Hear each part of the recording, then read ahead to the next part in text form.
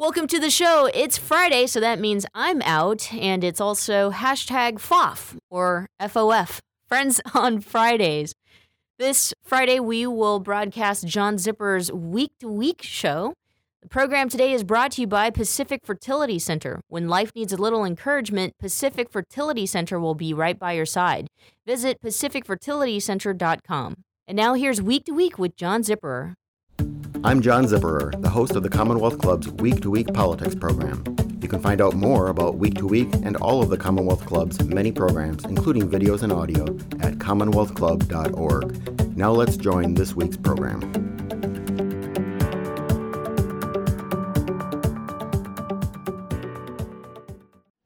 Thank you, everyone. Thank you, everyone. Thank you for being here. Thank you for coming to participate in this dialogue, this engagement, this coming together, this understanding, or misunderstanding.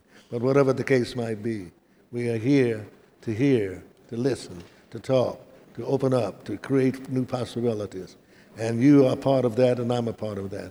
You know what we're doing? We're making history, and we're taking history, and we're saying that we are trying to make sure that in the Bay Area and in America and in the world, we will respond in ways that will lift us up and take us to new heights. There's no doubt about it. We've got real possibilities.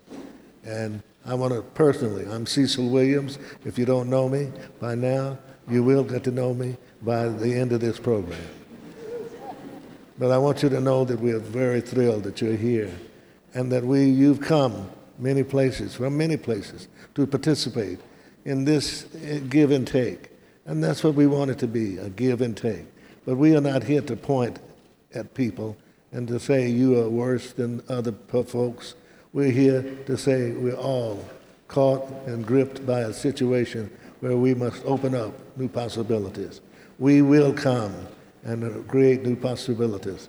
We'd like to thank the Commonwealth Club, and we'd like to thank those of you from other places and other disciplines. And we want you to know that you're at the right place at the right time doing the right stuff. So thank you very much. Welcome, welcome, welcome, and keep welcoming. Thank you very much.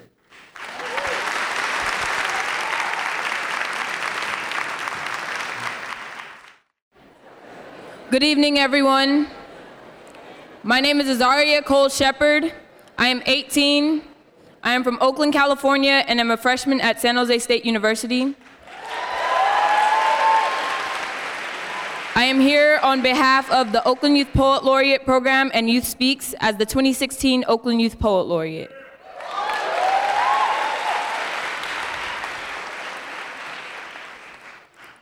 For the black men my love cannot protect, you are radiant.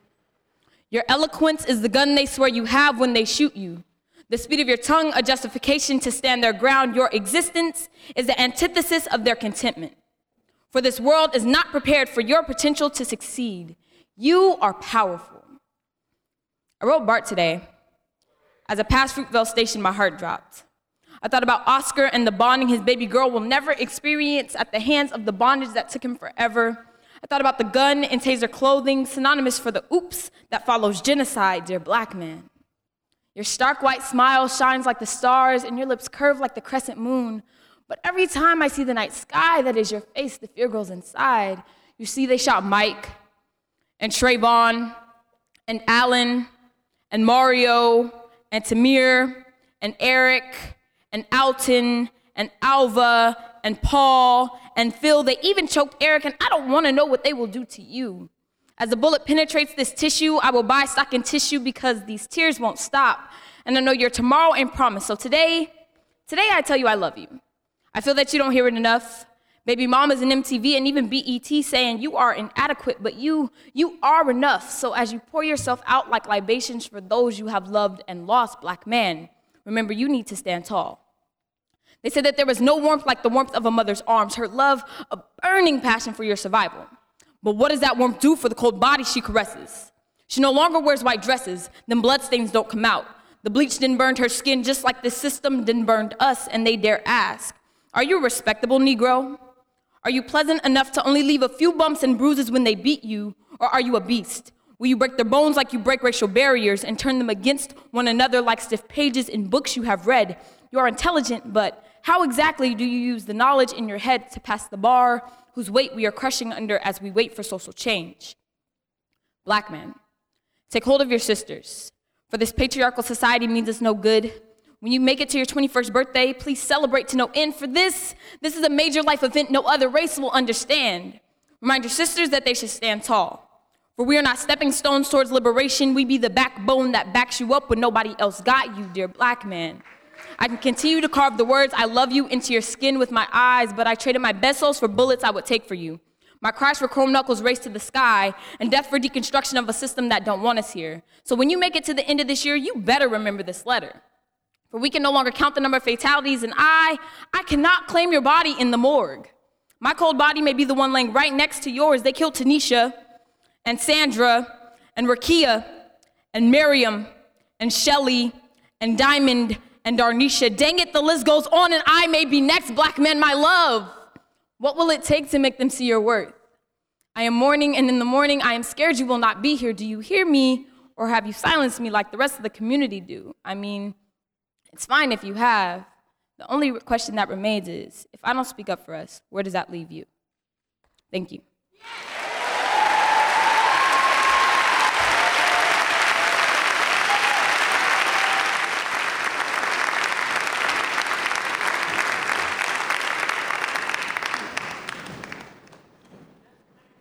Good evening. Hello, everybody. I'd like to welcome all of you to Glide Sanctuary, where we are this minute. My name is Cruz Reynoso, and I just want to welcome you on behalf of the Commonwealth Club and the Glide Center for Social Justice. We're grateful that you are here for this important and timely discussion about the state of policing in San Francisco and throughout the country. Our focus this evening is on the fair administration of justice, the premier civil rights issue of our time. The problem of racial bias in the law enforcement entered into our collective consciousness once again with the shooting, you'll recall, of Michael Brown in Ferguson, Missouri. Next Tuesday will mark the 2-year anniversary of Michael Brown's death.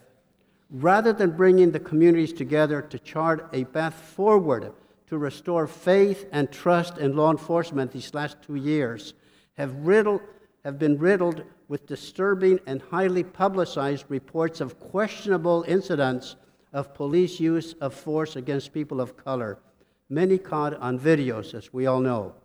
More recently, the equally disturbance has been the recent rise of violence against police themselves. Here in San Francisco, arguably the most progressive city in America, we are not immune from this problem, from those tragedies, or from bias. In March 2015, the first of 2 racist and homophobic text messaging scandals rocked the San Francisco Police Department and shook the community's faith in its guardians. Following this revelation, District Attorney George Moscone convened the Blue Ribbon Panel in Transparency, Accountability, and Fairness in Law Enforcement to inquire into how racial and homophobic biases might affect our officers' interaction with the people of color and members of the LGBT community. Prosecutors aren't just tasked with putting people in jail. They have a constitutional mandate, responsibility to seek after justice. And let me repeat that.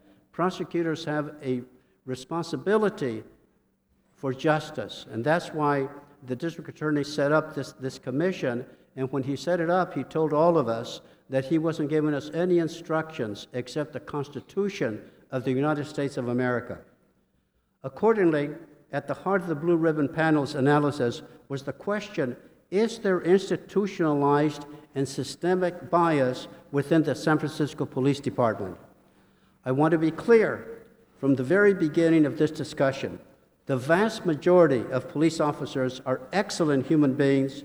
The problem we see across the country is often that police culture, practices, and accountability mechanisms don't always require excellence. And the implications for those who are policed can be severe. The Blue Ribbon Panel on which I serve, and one of my colleagues is here also, was supported by the diligent work of 7 law firms and 5 law schools. And I want to emphasize that all of the work that has been done on a pro bono basis, even though hundreds and hundreds of hours have been spent by those law firms, by the jurors, and so on. We examined whether biased conduct was limited to the 14 officers involved in the TextGate scandal, or whether the San Francisco Police Department's culture and policies contributed to the problem. Over the course of a year, we interviewed more than 100 witnesses and received thousands of public documents. And last month, we issued an extensive report detailing all 72 of the findings, along with 81 recommendations.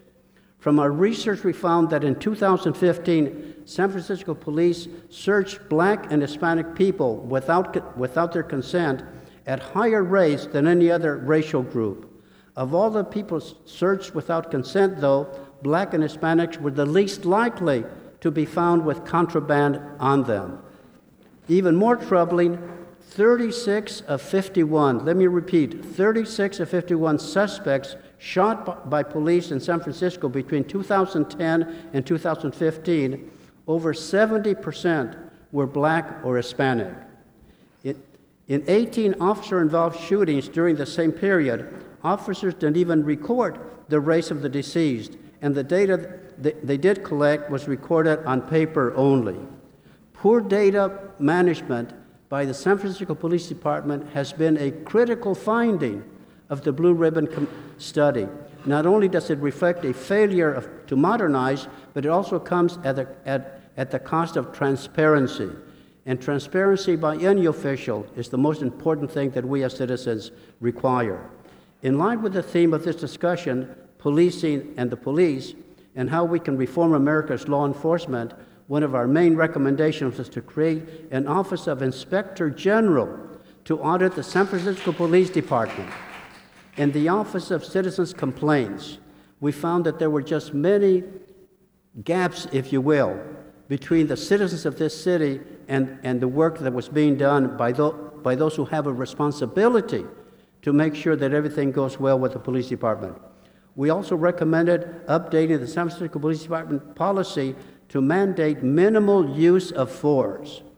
Together, all 81 of our recommendations aimed to make the San Francisco Police Department a more transparent, fair, and trusted institution.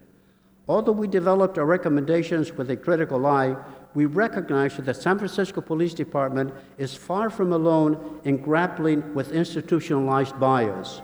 Cities across the country face the same problem. The difference is that San Francisco now has a roadmap to make us go forward. The troubling intersection of law enforcement and racial disparity, violence and injustice is not a new phenomenon. It is indelibly linked to our origin as a nation. What we now know about implicit racial bias reveals the depth of this legacy. Only by systematically and comprehensively reforming our most powerful institutions will we be able to fix the problem. And I just want to say that I think it's the Board of Supervisors that are going to have that responsibility. And San Francisco has the opportunity to lead the nation in this effort. Now, please welcome CNN Justice reporter Scott Glover, who will introduce our panelists for us. Thank you very much. The Commonwealth Club is teamed with Glide's Center for Social Justice to produce this program about reforming American law enforcement, policing the police. I'm Scott Glover. I'm an investigative journalist and justice reporter for CNN and your moderator for this evening's program. We're here tonight in San Francisco, but we could be, maybe should be having this conversation in Minnesota, Baton Rouge, Ferguson, Baltimore, New York City, various places around the country. America is struggling with an increasing number of incidents where images are captured depicting controversial uses of force by police on predominantly Black and brown members of the community. The culture within law enforcement departments from coast to coast is under fire. In some recent cases, quite literally. How can we create a more perfect union between police and the citizens they protect and encourage transparency, accountability, and fairness in law enforcement? The Commonwealth Club repeatedly asked Acting SFPD Chief Tony Chaplin to speak on this panel tonight, but his office said that the department is unable to participate in this panel due to scheduling concerns. We'll be back with more here on Friends on Fridays with John Zipperer of Commonwealth Club right after this. You're listening to the Progressive Voices channel on TuneIn. Please help us grow. Tell your friends to tune in to Progressive Voices. Find out more at progressivevoices.com. Babe, I think we're ready. We're really doing this. Yeah, I'm ready for our family. So where do we start? Starting a family is a team effort, and when life needs a little encouragement, Pacific Fertility Center will be right by your side. As a unified team of the best fertility specialists, guided by the highest ethical standards, Pacific Fertility Center provides patients with compassionate fertility care. Visit pacificfertilitycenter.com. Weatherford BMW is where I spend a lot of my time. I love what I do and I love the people I work with. But work's not the only thing I love. I love the everyday simple things in life, like mornings at my favorite coffee shop, taking walks with my dogs around Point Isabel, and spoiling my partner for a scenic but thrilling ride. That's the beauty of living the Bay Area dream. We're just being ourselves, living our authentic life. Live your authentic life, a special message by Weatherford BMW. When asked, 90% of seniors say they want to remain in their own homes as they age. Hello, I'm Charles Symes, owner of Allegra Home Care. Our caregivers have been serving seniors and the aging community for over 20 years. Allegra Home Care is the only Bay Area home care agency that is LGTB certified. Helping LGTB seniors stay at home is our passion. Please visit us at www.alegrecare.com. Allegra Home Care, serving your community. I understand that there may be some police officers who are here in the audience this evening, and I would encourage them to make their views known or to ask questions and provide cards to the people who are circulating through the office, because their view is just as important as anyone else. And though I've written the things that I've written over the years, I am by no means anti-police. I think it's a crucial job in society. We're going to start this conversation about what happened here in San Francisco and the findings of the Blue Ribbon Panel on Transparency, Accountability, and Fairness in Law Enforcement that investigated what happened, and then move it across the country to talk about how we can implement some of those recommended changes. I'm grateful to be joined by George Gascon, SF District Attorney, who convened the Blue Ribbon Panel to investigate the San Francisco Police Department. He was the former chief of the San Francisco Police Department and served as a Los Angeles Police Department high-ranking official for many years and spent most of his career there. LaDoris Cordell is a retired judge of the Superior Court of California and a member of the Blue Ribbon Panel that investigated the SFPD. Judge Cordell was also the former independent police auditor for the city of San Jose. W. Kamau Bell is a host of the new CNN Emmy-nominated show United Shades of America. He's also a host of a public radio show and an acclaimed political comedian.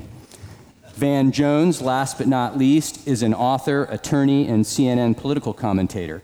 He has co-founded several nonprofit social justice organizations, including Cut 50 and Dream Corps. I will direct my first question to District Attorney Gascon. The Blue Ribbon Panel report talks about a good old boy culture, an outdated disciplinary system that lacks transparency, and a system for backgrounding officers that is ripe with abuse and favoritism. To what extent did you recognize those problems during your tenure, and how did you attempt to address them? That's the first part of the question. And the second part is, as you sit here now, with the benefit of hindsight, how, if at all, would you do things differently? Dealing with the problems of excessive force and the targeting of primarily minority men, especially African Americans, which, by the way, It's not new. It's only now being provided because everyone has a camera. And I can't help but reflect on the importance of creating police practice and a culture within police that is respectful, that is unbiased, that treats people with respect. And to the point that you ask, Scott, what should I have done differently? And looking back with the benefit of hindsight, what would I do differently moving forward? I have to tell you, first of all, that I knew, and I've always known, that there are good police officers, but there are some that, unfortunately, do not follow the law. And I have pride always myself in being a strong disciplinarian and holding people accountable.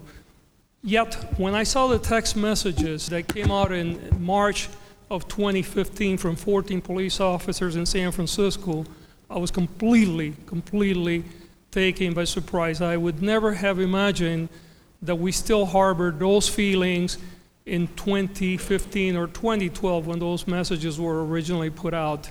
And not only was I revolted by it, but it became very clear to me that aside from the racism and the problems that those text messages indicated, there was a real problem for me as a district attorney to do my work and be able to do it well, because we depend on police officers from providing testimony in order to do our work, and in order to do so, I needed to make sure that we got to the bottom of this. And I refused to believe at that point that this was simply 14 officers, because the way that they conducted their business was too casual, it was too normalized. And when we tried to get help in order to conduct that investigation, with, by the way, no one in the county was really looking to do beyond investigating those 14 officers, I've run into one wall after the other, and that was the beginning of putting this panel together that has done incredible work. And the second part of your question, what would I do differently today? Well, I tell you what I'm doing differently. I'm looking at the recommendations of the Blue Ribbon panel, and I'm ensuring that everything that we can do in my office to ensure that this type of behavior will not taint the work that we do in the future. Okay, thank you. And let's move on to one of those recommendations and a question for Judge Cordell. And one of the key recommendations is for the San Francisco Police Department to have an inspector general. That sounds like a really good idea. Over the years, I've spoken with many inspectors general who have come into their jobs feeling energized and excited about making a difference, with the police department. And then after being there for a while, have talked about a lack of funding, not enough staffing, insufficient access to the things they need to do their job. I'm wondering what your experience was like in San Jose and how you think things need to work here in San Francisco for this job to make a difference. With regard to our recommendation about having an inspector general's office, all of it goes to transparency in policing. So basically the name of this program is, policing the police. So where we are in this country is that we now understand that it is not acceptable for the police to police themselves. And by that we mean if there are complaints that are made about police conduct, historically the police have looked into those complaints and they've investigated themselves and then they've presented the findings without any kind of independent oversight. So what the Inspector General's office does is provide that independent civilian, and civilian means people like you and me who are not officers, having some oversight over how the police departments operate.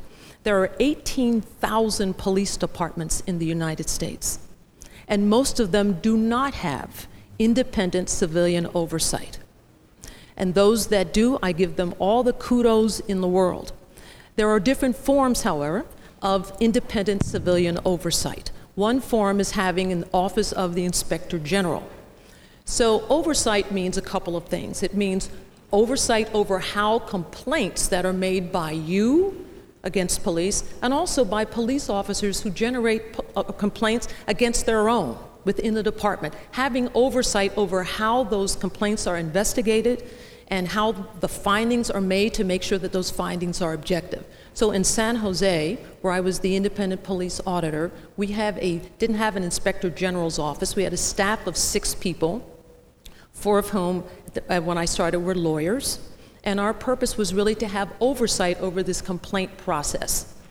There's also other kinds of oversight. You can have it in the form of civilian review boards.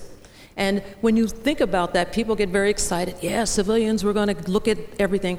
And I stress to you to look very carefully at those kinds of boards, because oftentimes they are not effective. One, because a lot of times they're volunteers and they have to get together and have a quorum to meet. They have to do it on their own time oftentimes, and then they have to have the time to conduct hearings or whatever it is they're designated to do.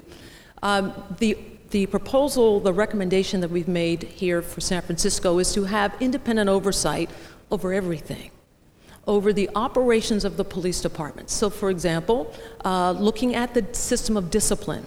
Is it being done in a thoughtful, objective fashion?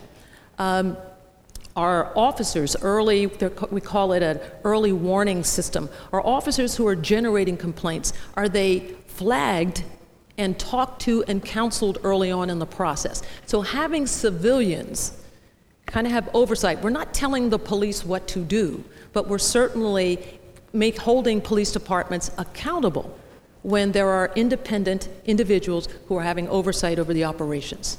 Oftentimes, controversial police shootings, come down to someone being given that extra split second when an officer is deciding whether he's going to pull the trigger or she's going to pull the trigger. I'm going to direct this question to Van Jones.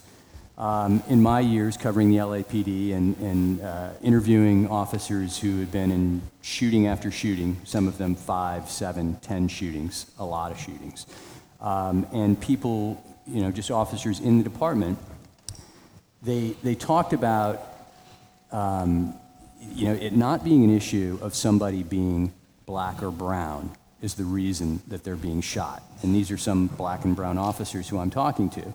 But they're talking about the area in which they're policing and the level of anxiety and danger that they feel in one area versus another area in the city. And acknowledging that perhaps they are too quick to pull the trigger sometimes, but that there's a reason behind it. My first question is, do you buy that? And if you do, what are some, out-of-the-box approaches for addressing that problem? I ask that of you because I know that you wear a lot of different hats and, are a creative thinker in that way. You asked if I buy that? No.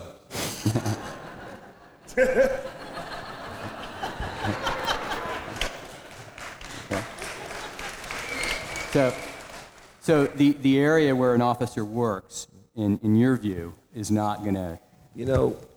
It's interesting.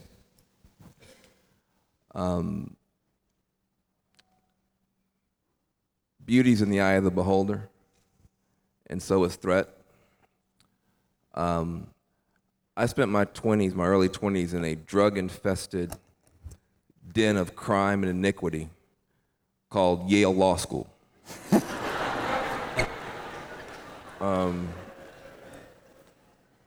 I've never seen so much felonious activity.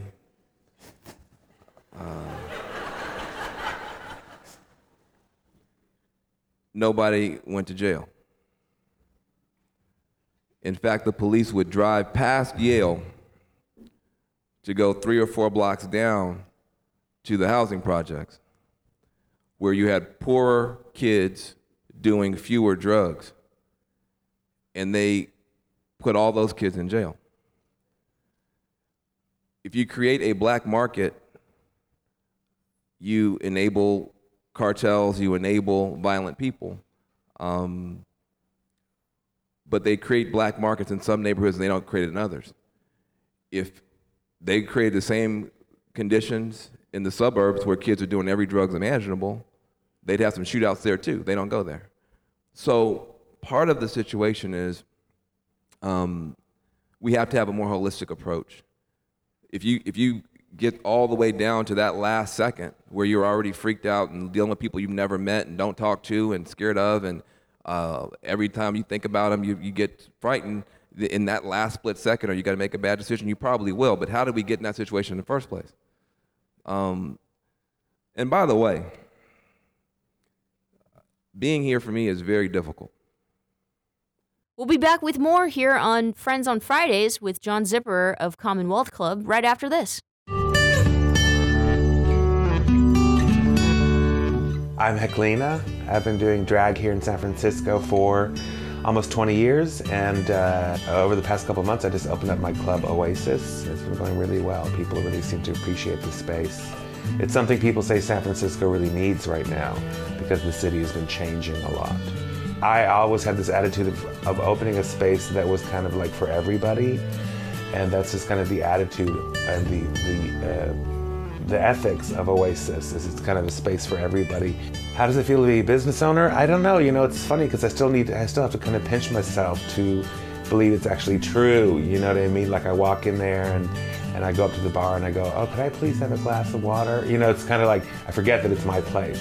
Running gay clubs, it's changed a lot. I think that gay people now, they're everywhere. They don't feel like they have to maybe be in a gay bar all the time, so you have to be much more creative about how you are enticing people to come out to your club. I guess I'm successful because I'll just say it, I work really hard at what I do. I also like to provide a really quality experience for people. So yes, you know, people will pay to see my shows and pay to come to my club, but I always like to give them something that's worth it. The experience that they'll leave my shows going, okay, that was worth it. You know what I mean? That's just always been my attitude, just to entertain people. And so it seems like that works, you know. I would say to young kids, you know, just kind of form your own identity.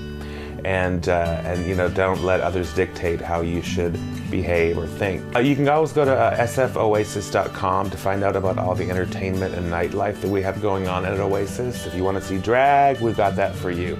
If you want to see some queer hip-hop parties or queer dance parties, we have that for you. Spotlight on Success and Achievement, brought to you by Wells Fargo. Together we'll go far. April 6th, 1996, 20 years ago, I was a young kid in this town. I used to sneak in to your services, Reverend Cecil. I would sneak in because I didn't have any money to put in the plate. And I would sit right up there in the corner and I'd cry and try to feel better because the police in San Francisco were brutal then. April 6, 1996, Mark Garcia beaten, stomped, and pepper sprayed to death. I'm getting there. Beaten, stomped, and pepper sprayed to death right there in the Mission District. Lead arresting officer, then Captain Sir. People marched then. People talked about accountability then. People talked about the need for more oversight then. And the young people of color in this city at that time who had more wisdom and more insight about what was going on with the police then were totally ignored, and that brutal police officer went from being a captain to being a chief. I wasn't surprised at all when a thug brute of a police officer and a murderer of a police officer who got away with it 20 years ago wound up being the chief of police, that you had 1,000 problems. But the young people could have told you that then. May 13th, 1998, Sheila DeToy. You talk about people shooting. Sheila DeToy, 17-year-old girl. I'm over here 15 minutes from here, 10 minutes from here, sitting in a car with her boyfriend. Her boyfriend had a arrest warrant for a nonviolent drug offense. Officer Gregory Breslin, nicknamed TikTok, known through the whole department as TikTok, runs up on the car in plain clothes, pulls his gun out. The kids panic, try to ski away. He fires one shot in front of the car, bullet goes over. He jumps to the side, fires one shot through the side. The kid driving the car hugs the steering wheel, the bullet goes by, hits Sheila DeToy, 17-year-old kid in the head, blows her brains out all over the car, white girl in a car with a black kid. This kid never had an overdue library book, dead. Then he turns and fires at the car that's going behind and shoots another kid in the back. Everybody knows who the cops are that shoot too much. Everybody knows who the cops are who are trigger happy. They have nicknames like Mad Dog and TikTok and all these things. And everybody will then give them excuses for then putting themselves in harm's way and shooting their way out, as long as they do it in poor communities. My point is simply this. Nobody here hates police. If you think you hate the police, as soon as something happens, you call them anyway, so you don't really hate them. It's kind of like your ex-boyfriend. You don't really hate him.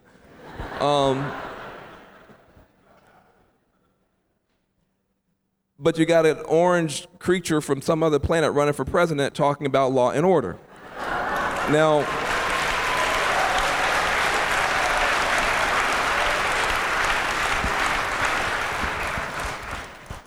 my point is, nobody wants law and order more than people who live in communities that don't have it.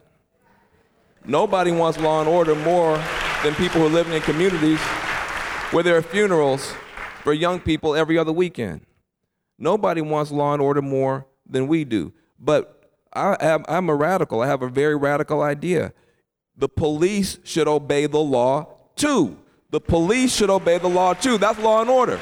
That's law and order. So I'm going to let Kamal get in here, but I do want to say No, you keep going, brother. You got it. But I just want to say this. What the judge was saying is common sense. And it was common sense in the streets of San Francisco and Oakland and Richmond 20 years ago when I was a young kid running around here protesting. You don't have to hate the police to want police reform. Nobody hates butchers, but you still want meat inspectors. You still want meat inspectors. You still want to make sure it's all right. Nobody hates architects and construction workers, but you still want building inspectors to make sure it's all right. Any system, any human system that doesn't have adequate checks and balances and oversight will tend toward corruption and abuse, period, point blank. That's just human nature. Nobody mad at nobody. So the person to my immediate left here. I cede the rest of my time to Van, actually. Not that easy. My person to the person to my immediate left here is sort of a self-described pioneer in this world of police and community relations, and I'll quote him on the topic. This is a quote from an episode of his program United Shades of America, in which he says, "I'm going where no other civilian black man has ever gone before, to the front seat of a police car." I had to fight to get that line in, actually. So tell us about that. Give us a little context, and share your observations about your time in Camden. I can do that. First of all, I want to Azaria. Am I saying that correctly? Thank you. Thank you.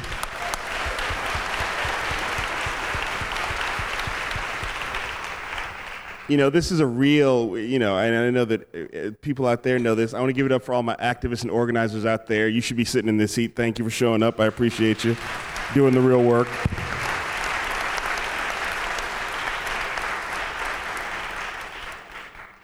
And I will get to that in a second. But the question I thought this when I saw who was on the bill. I thought this this morning when I woke up and thought about this. Where are the police? Why aren't they? This shouldn't be a comedian seat. I think I got booked last week because they finally canceled last week. Where are the police?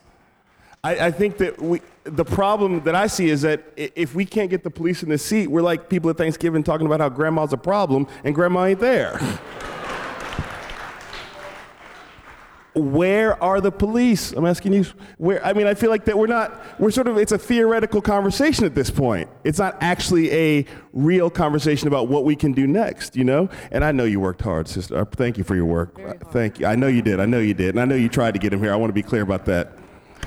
But where are the police? I just think that we have created a thing here where the police feel like they're separate from the rest of us. And we've allowed the police to do that. We talk about the community. The police talk about the police community like it's separate from other communities. And police talk about our community versus the black community, and it's like there shouldn't be separate things. And so for me, it seems really indicative of where we are in this point in society and where we've always been, is that the police don't show up here because they don't feel accountable to the rest of us. But the police were there in Camden, and so were you. So I'll tell you about that. What happened. And I'll tell you about that, which is interesting. I know more cops from 4 days in Camden than I know from my 20 years of living in the Bay Area. And your impressions? I'll get there. Cops in Camden are doing a thing called community policing. How's it working? The results are mixed. People are talking about it. But the cops in Camden get out of their cars. They walk the beat. They meet people so that hopefully when in the pulpit, when the poo hits the fan, the cop knows who that person is, knows who's the poo thrower, all right? And that's what the whole point is in Camden, is that cops get out of their cars and meet people. And I really said, I live in Berkeley. Berkeley is what, 20? I don't know how many people it is, but it ain't that many. It's 15, 16 people. And I don't know the police, and I don't understand why this is the problem, is that until the police feel separate, so they stay in their cars, they don't talk to you unless there's a problem. And what it does is that, yes, as Van said, when you are in trouble, you call the cops, but I think a lot of people in this room call them like this. The same way you would call a mountain lion to the senior house if there was problems. And yes, in Camden, I did talk to cops. They're trying to do a thing, and I think that unless police departments, the police in Camden have taken it upon themselves to admit that they've made mistakes and change things. The first thing police departments have to do is that they have made mistakes. And it seems like because they're not here, they're not admitting they've made mistakes. Let me just if I can break in for just a moment, I have some actual breaking news. The police are, in fact, here. I am going to introduce some folks. Please forgive me if I mispronounce your name or your title. It's coming from a card here, but I understand that Deputy Police Chief Macaulay Ali, Captain Jason Chernis, Commissioner Victor Huang are here in the audience and okay with being introduced. Please welcome them.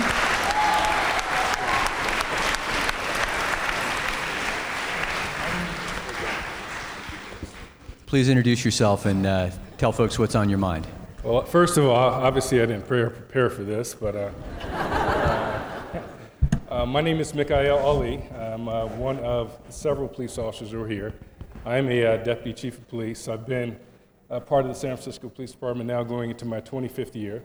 I'm here on my own time, as is every other officer who's here, simply because we wanted to hear what the community has to say. And right, wrong, on point, off point, we have a responsibility to listen and to address those concerns. And so that is precisely why I'm here, and the others are here as well. Do you want to address any of the concerns that Van was raising regarding the writing of reports and... I just remember Van on Market Street in about 10th or 11th many, many years ago. So... So, while I have an officer here on the stage, let me pose this question to the entire panel, any or all of you. Is it possible that we're simply seeing more of a problem that's happening less frequently?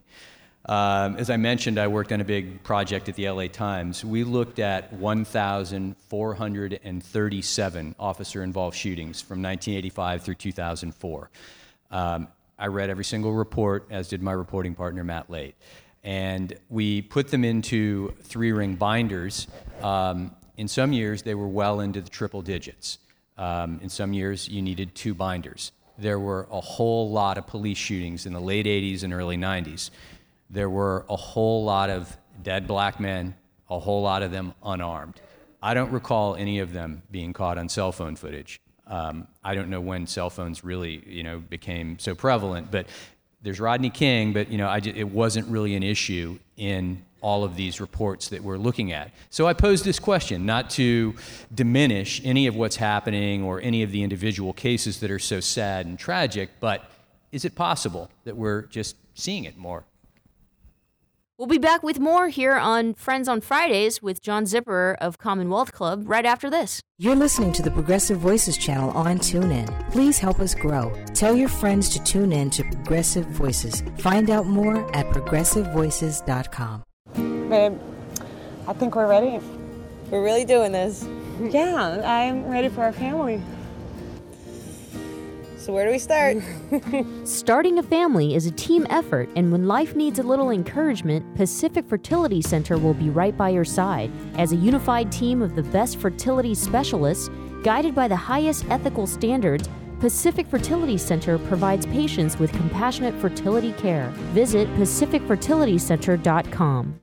Weatherford BMW is where I spend a lot of my time. I love what I do and I love the people I work with. But work's not the only thing I love. I love the everyday simple things in life, like mornings at my favorite coffee shop, taking walks with my dogs around Point Isabel, and spoiling my partner for a scenic but thrilling ride. That's the beauty of living the Bay Area dream. We're just being ourselves, living our authentic life. Live your authentic life, a special message by Weatherford BMW. When asked, 90% of seniors say they want to remain in their own homes as they age. Hello, I'm Charles Symes, owner of Allegra Home Care. Our caregivers have been serving seniors and the aging community for over 20 years. Allegra Home Care is the only Bay Area home care agency that is LGTB certified. Helping LGTB seniors stay at home is our passion. Please visit us at www.alegrecare.com. Allegra Home Care, serving your community. I think we are. I believe that when we start unfolding and unpacking what is going on, I think that we are seeing more, and I think that even for many of us that have spent an entire life in law enforcement, certainly adult life, I think it's an eye-opening for many of us. I can tell you that I don't believe that all of a sudden we have a new generation of police officers who somehow have become more violent or less respectful of the law.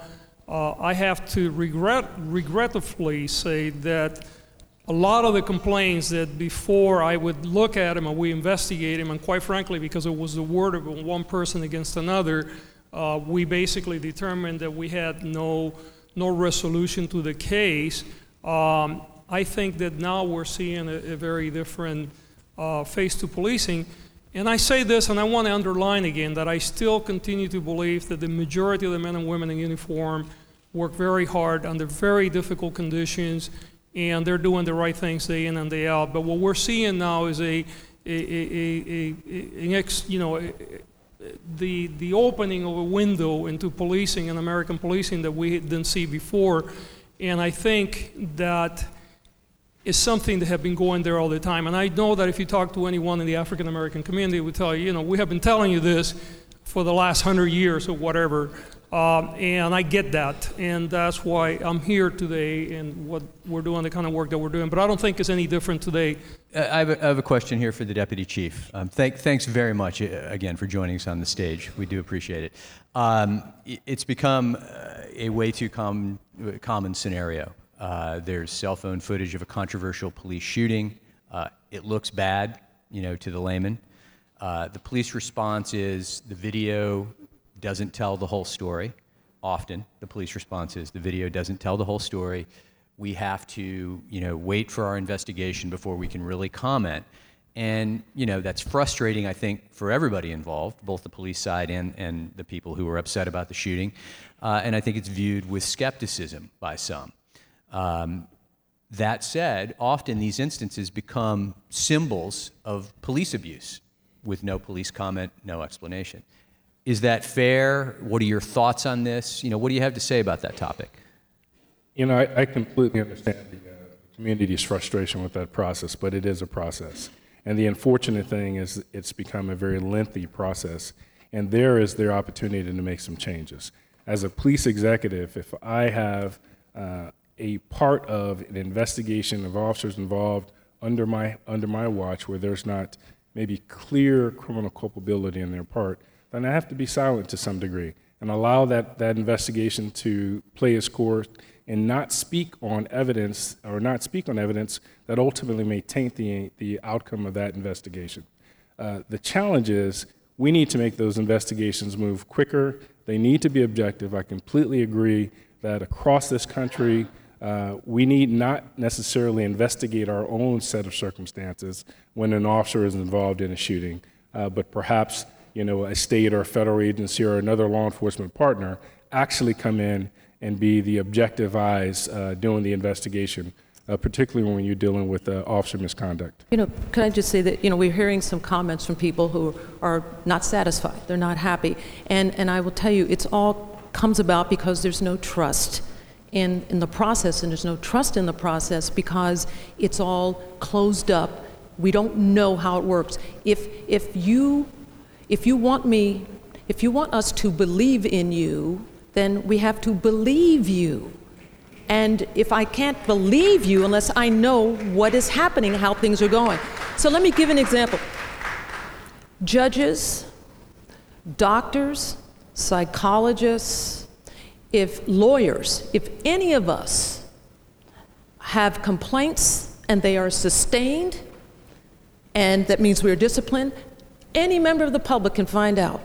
You can go online, go to the state bar, and you can find out if your lawyer has ever been disciplined, what the discipline was, and what the facts were about the case that led to it. But you can't do that with police. And again, we're back to police officers' Bill of Rights, the laws, right? And why a particular group is so sealed off, and I maintain that it works to the disadvantage of police because everything is so secret, we can't trust completely. That has to change.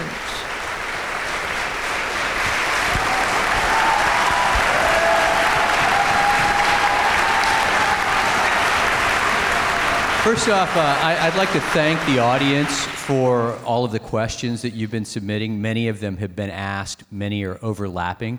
We're getting close to an end here. I'm going to ask one specific question for our deputy chief, which is how many hours of de-escalation training do officers in SF get as a percentage of all training and compared to other cities? I obviously don't have that information, but what I do have is this. Every San Francisco police officer in the San Francisco Police Academy, and I know this because I made it happen, receive almost 120 hours of crisis intervention training, de-escalation training while they're in the academy. That started in June of last year. I'd say at this point, well over 50% of our patrol force has had an upwards of 80 to 120 hours of training relative to dealing with people in crisis, to learning ways of de-escalating situations that obviously can get out of hand. And in most instances, we get it right. I'm sorry, ma'am. I don't think you heard me. I said that each recruit receives about 120 hours while in the academy, and every officer has received that as well. We started with 40 hours of what we call pre-crisis intervention training. We started that training about 5 years ago.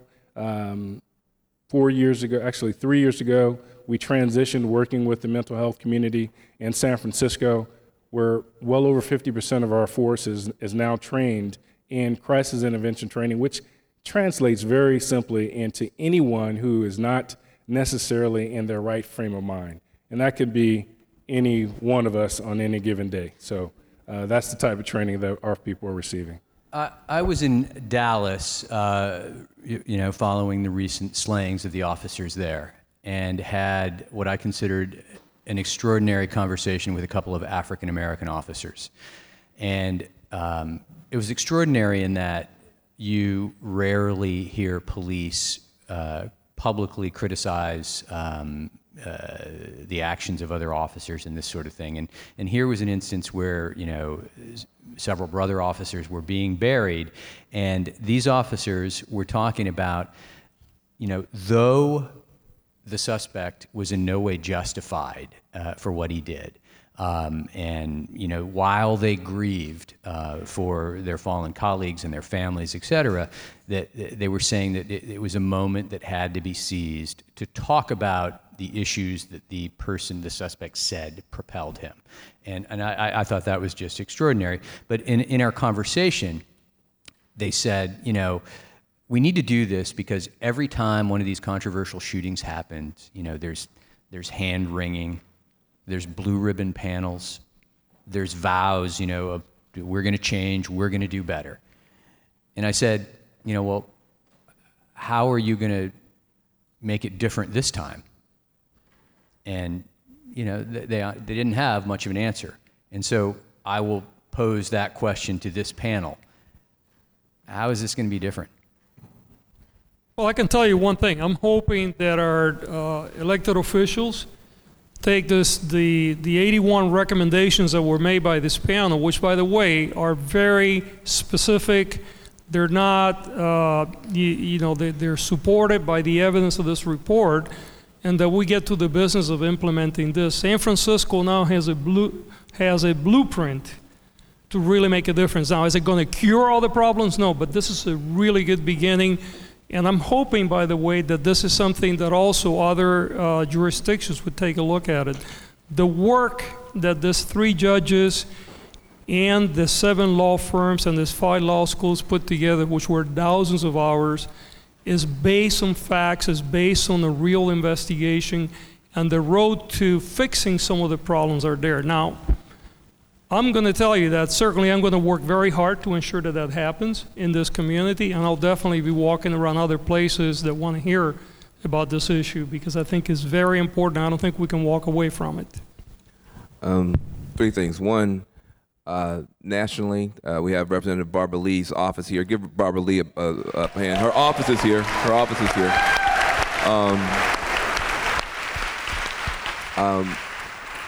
I think there should, at the federal level, I think it should be non-controversial and bipartisan to say that if the federal government is going to be giving money to law enforcement agencies, be they local, state, or tribal, there should be a better screen on the front end in terms of hiring. That we shouldn't be hiring people who have, I'm about to get to you. So, you're my third point. But I do think it's important that we start raising the bar on if we hire better, we'll have to fire less. I think that the federal government should work harder and support police departments that are trying to do a better job on hiring and screening. I think that should be non-controversial. Number 2, it's going to take elected officials, especially people like we have in Brother Gascon. This is an amazing, amazing man that is sitting here up on this stage, to be a former police officer, to be a prosecutor, and who's trying to actually make sure that everybody's following the law, including the police. That's amazing. That's extraordinary, and that needs to become more common. It just needs to become more common. But the third thing is simply this. Community folks have a lot more power than we use. What Kamau did changed the whole dynamic. Kamau actually was more committed to this community having some healing and having some answers than him having a microphone.